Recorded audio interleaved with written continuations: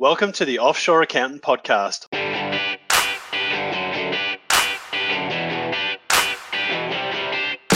I'm Nick Sinclair, and this is the go-to podcast if you're an accountant and looking to set up and build a high-performing offshore team for your accounting firm.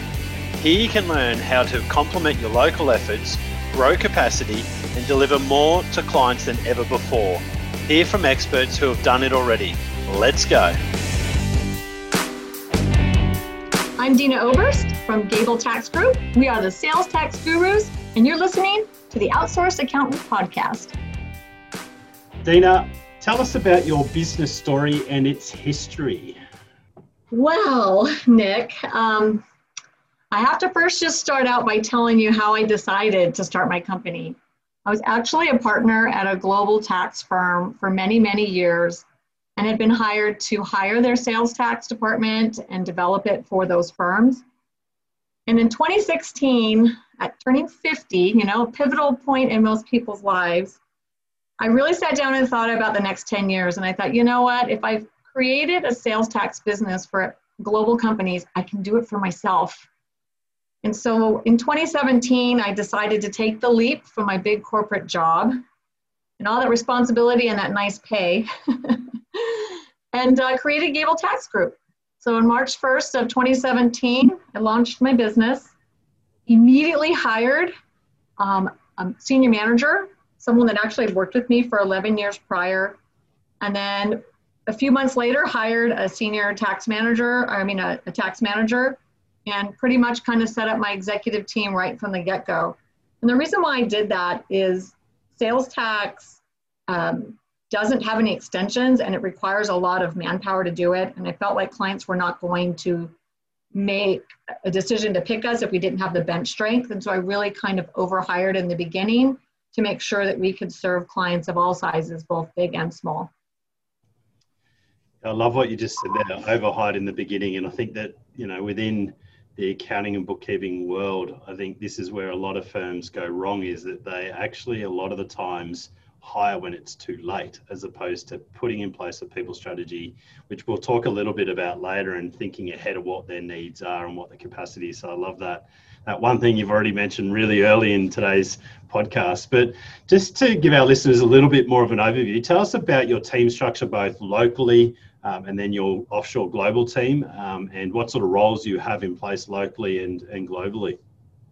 Sure. Well, we have currently 10 employees, 10 people on the team. 7 are here in the US, and then we have 3 TOA team members that we hired in the last year. We've been a remote workforce since inception of the company.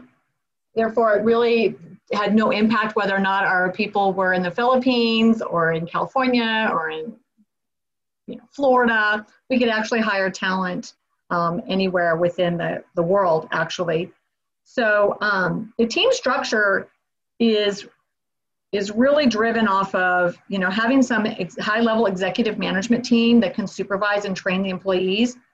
But the whole goal is really to hire accountants that just have an accounting background, but no sales tax background.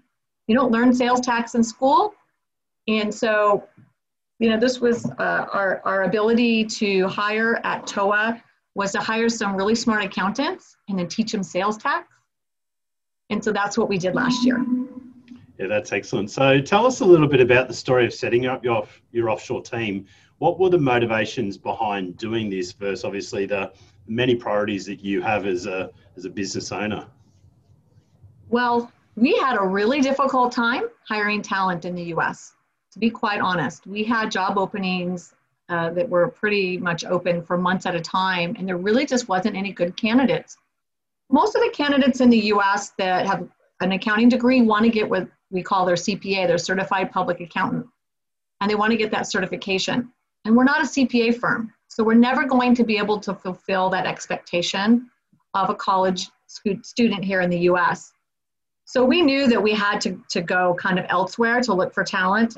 And to be honest, the Philippines was the smartest thing we could have ever done. I know it's got a huge pool of talent in the accounting world. And so that's really kind of what drove our decision to look at TOA.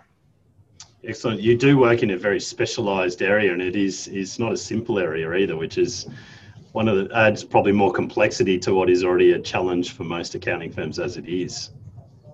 It is. It's really hard because once somebody starts in an accounting firm, they're really looking to get their CPA. They spend 2 years and then they look to jump.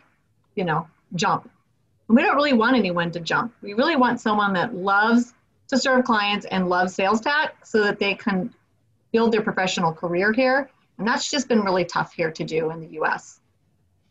I love exactly what you said there. So obviously you had a need for capacity in finding people, but how did you go about getting set up? How did you, I suppose, find us as a partner, the recruitment, the onboarding? What was the process, and roughly how long did the experience take?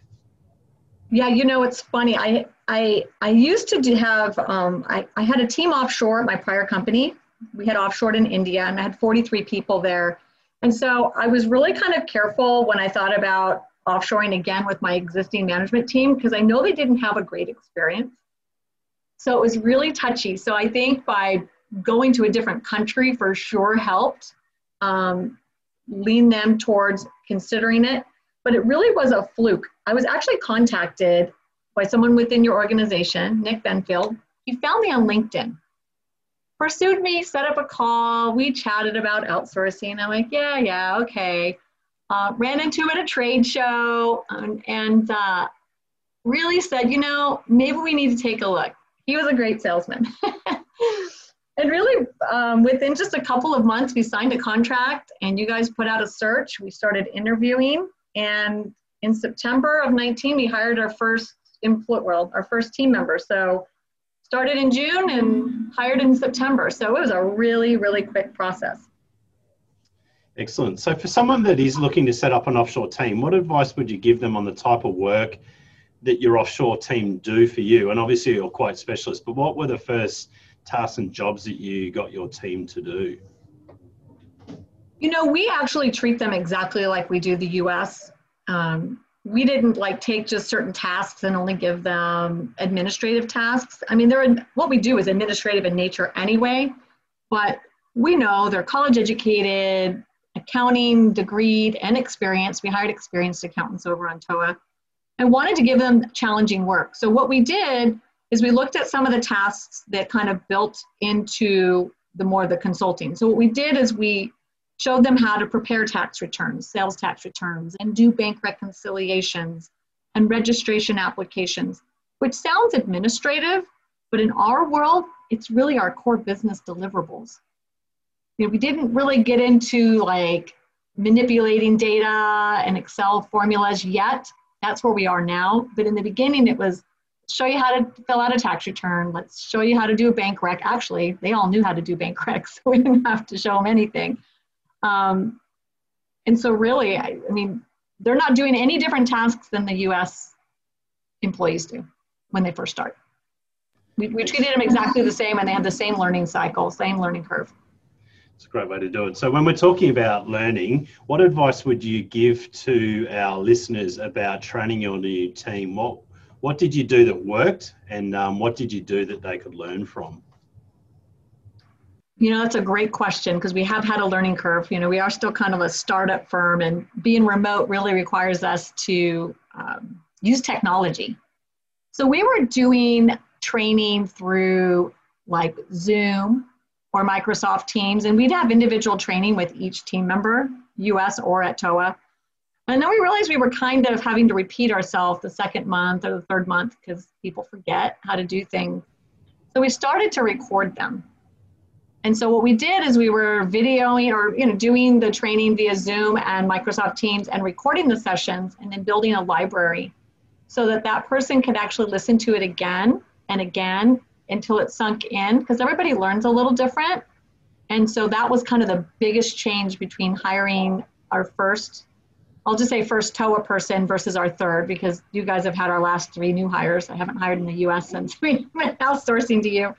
And that has been life-changing for my management team, really, not to have to repeat themselves over and over, because that gets a little much when you're trying to get work done. So that was a lifesaver for sure. Yeah, it's a great tip. And I always find it interesting that particularly that, accounting firms for many years have trained their teams, but they've never they've always just trained the new person as they've come on. They've never thought about it. It's only when you go remote that you go, well, hang on, I don't want to have to train it remotely every time. So let's create a library of training that we can then use locally and globally with any team members that we put on moving forward. And I love that idea. I really love Well, that Nick, idea. I would say this too to your listeners is that it doesn't have to be perfect. I think my managers were really shying away with, well, it's not formal. And I'm like, just wing it. The questions are there. They can use it. It's not for mass distribution. It's all internal. There's going to be mistakes. And they are so glad that they did that because it really helps the teams learn faster. And so you don't have to be perfect is what I'm going to say. Just do it. Just record it, do it. It is what it is. No, I love that. Our technology side of the business that builds all of our internal technology, they talk about the Agile framework about building cupcakes rather than cakes. So just build a cupcake, get it out rather than a cake. Don't go and bake the whole cake. Just get a cupcake out and get it running and test it, measure it. So I love that. It's particularly learning because things change. I mean, obviously, sales taxes change as well. So this training that you may do may not be set in stone forever because things will be updated. So it doesn't need That's to be right. perfect. So getting on to the next question, what are the top 3 tips for managing your offshore team? What are the things that you've learned during this? Obviously, you've been running remote prior to that, but what are the top 3 tips for managing your offshore team? Well, obviously communication is key. As you know, being remote, that's usually one of the biggest problems. We like kind of the communication going both ways. So when we talk about the top 3 is make sure the communication is going both ways. It's one thing to communicate to the team member, but if they're too shy or don't feel comfortable communicating back, that kind of causes a roadblock in being able to move forward in what they learn. So really not asking them to provide all the updates without anything in return, right? So team members feel valued when they're part of the team and they know why they're doing something. Why, in the process, do they have to do it this way versus just telling them? Because I don't want robots. You want someone that understands the process. And so I think if everyone spends a little more time explaining why behind the business decision and why we do it this way, that it helps them understand it and they can problem solve themselves a little bit before they come back for questions. And I think the last one really is to make sure that you create a safe space where they feel comfortable asking the question. Actually take the time, listen, be calm, even if you're irritated because you've answered it probably 10 times. Make sure that you're giving them the feedback and answering the question so that they feel understood, and then setting clear expectations so that they can achieve those goals. I love that one, particularly with the Philippines and the culture of the Philippines of wanting to please all the time. And they're not the culture that will just speak outright on what they think. I mean, I think America, the Western world, we're quite happy to speak what we think. In fact, and sometimes we should keep our mouths quiet, but the Philippine culture is very much the opposite where they don't. So I love that last point. It's particularly important for anyone that is new to this. Well, I think we learned, right? So we hired the first guy in September last year and we learned he was super bright, but he was so quiet. And then, by the time we got the third one, like, okay, they're quiet. We got to change it because we know they're just dying to ask a bunch of stuff. And now we kind of giggle about it because they're so open about everything that it's like, oh, I don't know, did we ruin them? It's great for us, but their families are probably like, you're talking to those people in California too much. I love it. It's all good. So how do you measure the success of your offshore team? What KPIs do you use and how do you know if they're performing or not? Yeah, KPIs are funny. In this industry, in the compliance world, or even in the consulting world, the traditional KPIs are, chargeable hours or number of tax returns prepared. I have never liked that model. And the reason for it is every client's different.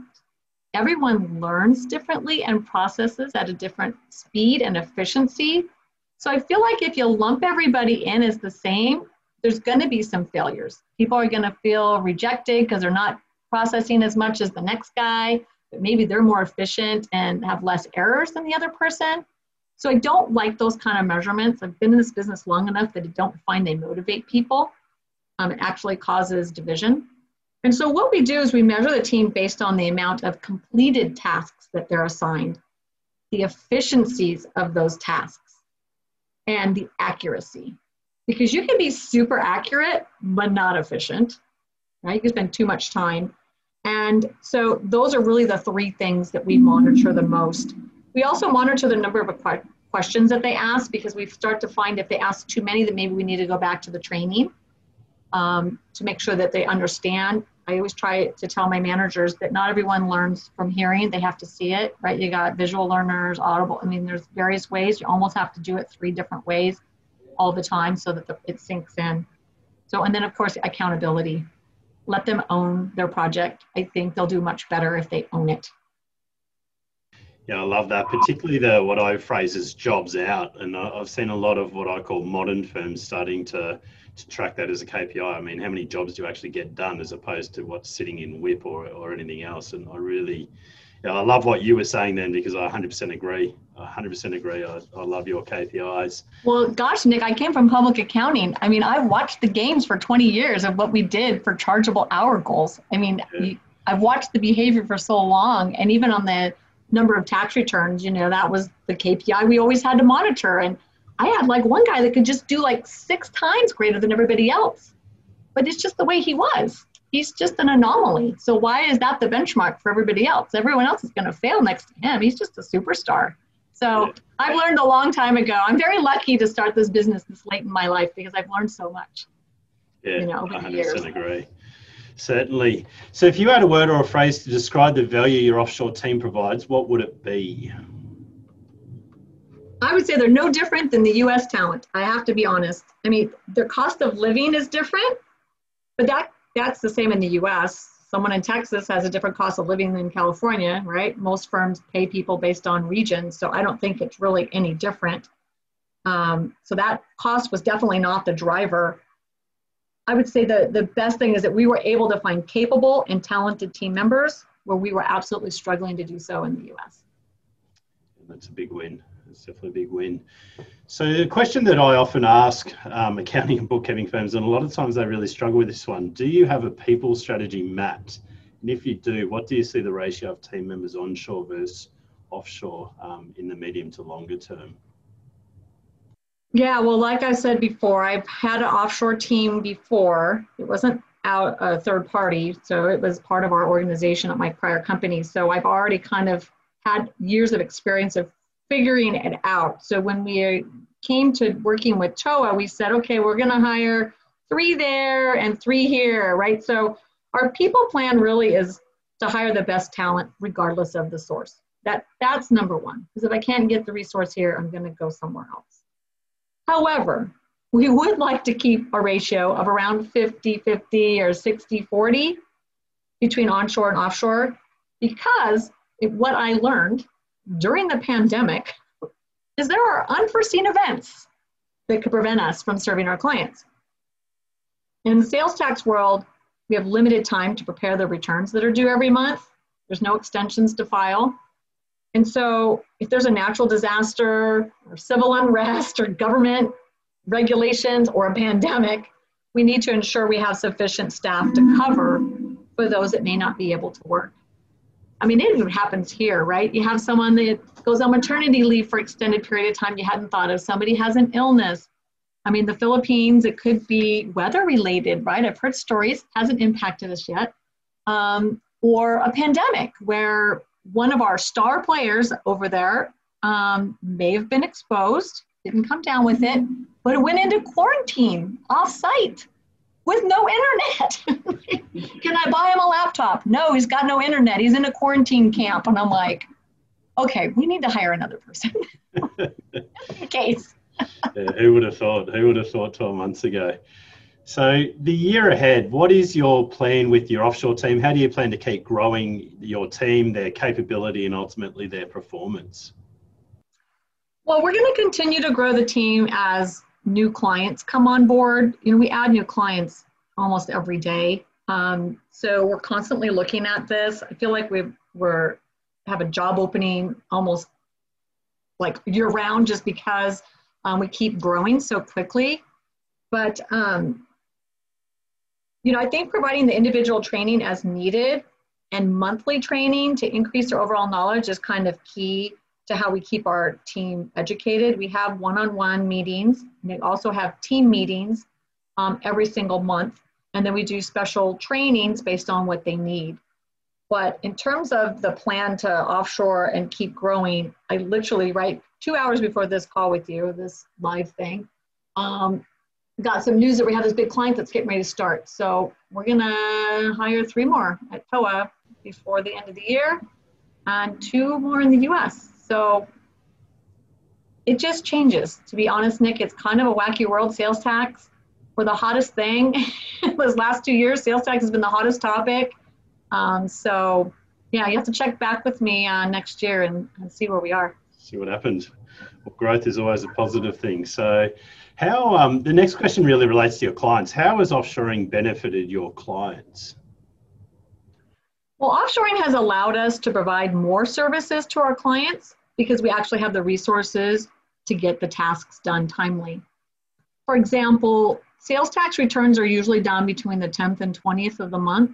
And so if you have a full team at full capacity, they really don't have the bench strength or time to do anything else.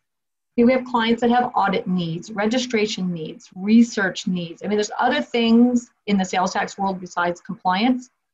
So between the 10th and the 20th, I can't just stick our head in the sand and say, you know, clients go away, I'll talk to you in 10 days. That's not really good client service.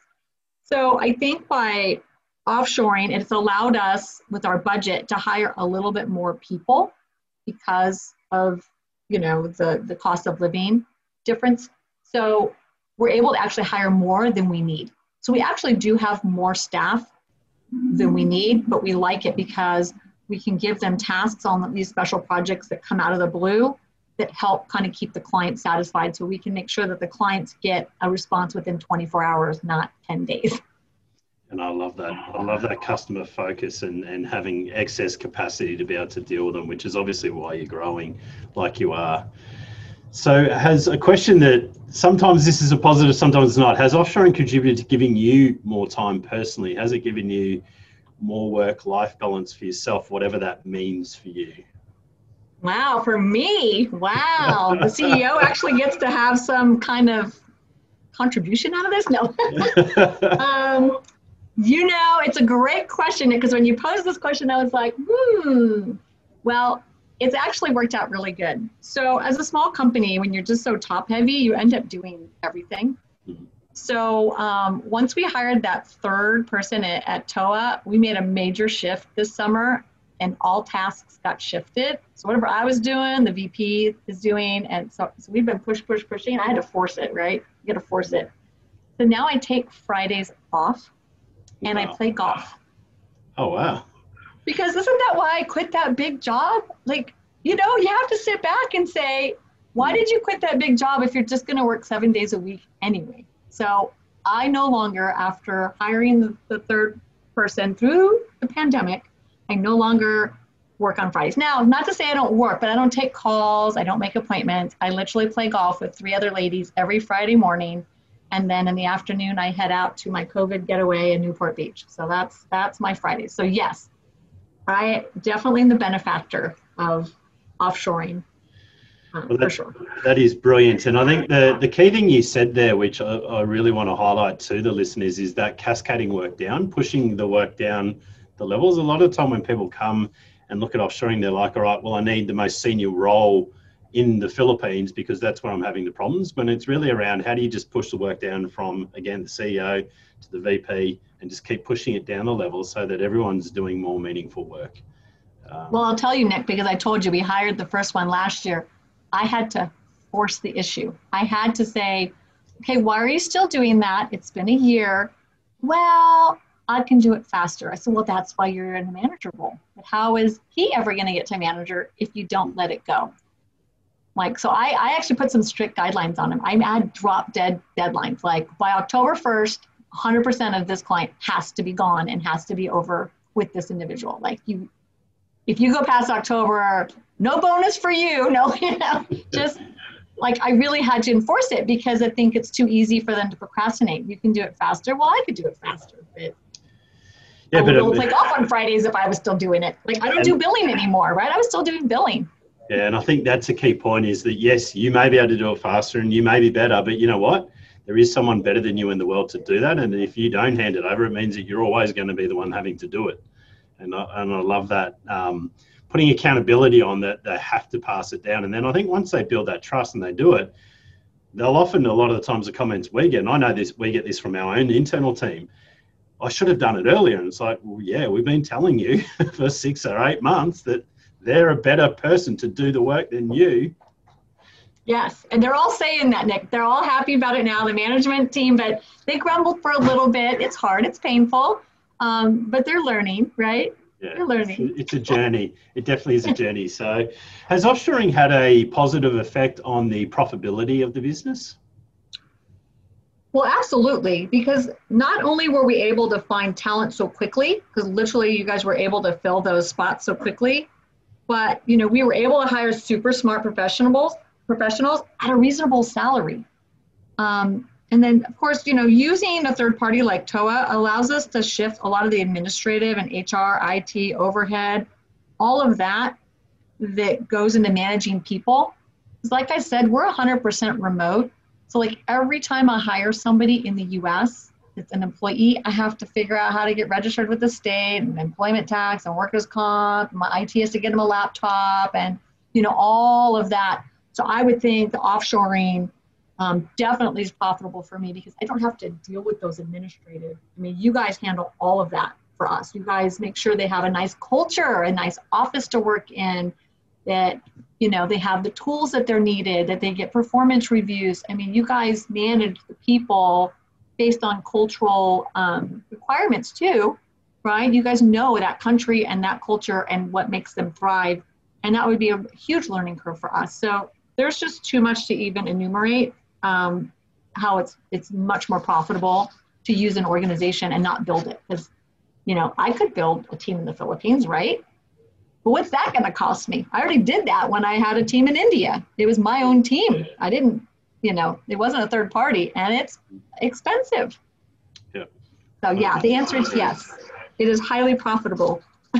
Excellent. If you look at everything, right? A lot of times people just look salary to salary, and I tell people never measure the cost benefit salary to salary because there's hidden costs that people forget. It's supervisory, it's overhead, it's training, it's benefits, it's all of that. So dollar to dollar salary, never a good comparison. Don't do that. That you're not looking at it the correct way. Yeah, I love that. Love that. So what is the biggest myth or objection you've heard about having an offshore team, and is it true? Well, obviously the myth is that it's, they're slower and less efficient than the US, and there's a communication barrier. And I would say for us with TOA and the Philippine market that we're in, none of that is true. Absolutely none of it is true. When I was a partner at my prior company and I was asked to build the practice in India, the CEO was like, okay, Dina, well, we could have 12 people in India for the price of one in the US. Well, okay, well, let's do the KPIs. It takes 14 of them to do the work of one. So, what are we talking about here, really? So I think you guys were really smart with the Philippines-based facility because there are so many accountants there. A lot of the big accounting firms all have offices there. I think our first guy came from like an Ernst & Young affiliate there. I came from Ernst & Young, so I felt like I knew what kind of training he had. So I really had high expectations for the talent, and he fulfilled that. He's a rock star. We love him. So I would say that is the biggest myth. You have to try it. I've spoke so highly about TOA to so many people here that run businesses, and they all did the same thing, but Dina, and I'm like, just try it. I'm telling you. So I have 2 colleagues that have outsourced, and you're using your center to fulfill their needs here in the US, and no complaints. That's awesome. We certainly love and appreciate the referrals. So Dina, you work obviously in a really specialist area, and I know that some of our existing clients could probably get the benefit of speaking to you regarding sales tax. And how could our listeners get in contact with you? What's the best way for them to be able to reach out and find you if they want to have a chat further with you? Well, obviously, you can always call us directly. It goes right to my cell phone at 888-872-6579. Or you can find us on the web at gabletaxgroup.com. There's actually a link right there. You can schedule a call with me or one of my members and get a free consultation. We do free sales tax consultations, free 30-minute consultations. Ask as many questions as you like. You can also find us anywhere, LinkedIn, Facebook, Twitter, and Instagram. If you follow us on Instagram at the Sales Tax Gurus, we do have recorded sales tax tips and other information that's done by our VP of Operations, Lindsay Sisk. So go ahead and check it out and get some advice on what you need to do in the sales tax world. Awesome. I love it. And thank you so much for your time today. There is so many golden nuggets and I've written down heaps of notes. So I'm sure our listeners would have taken a lot out of today. So thank you again for all of your knowledge that you've shared with us today. Well, thank you. To follow our podcast and get insights from leading accountants, simply visit theoutsourcedaccountant.com or visit iTunes or SoundCloud and head to the Offshore Accountant Podcast. To connect with me personally, just look for my Twitter handle at Nick Q Sinclair or find me on LinkedIn at Nick Sinclair. And have a great day.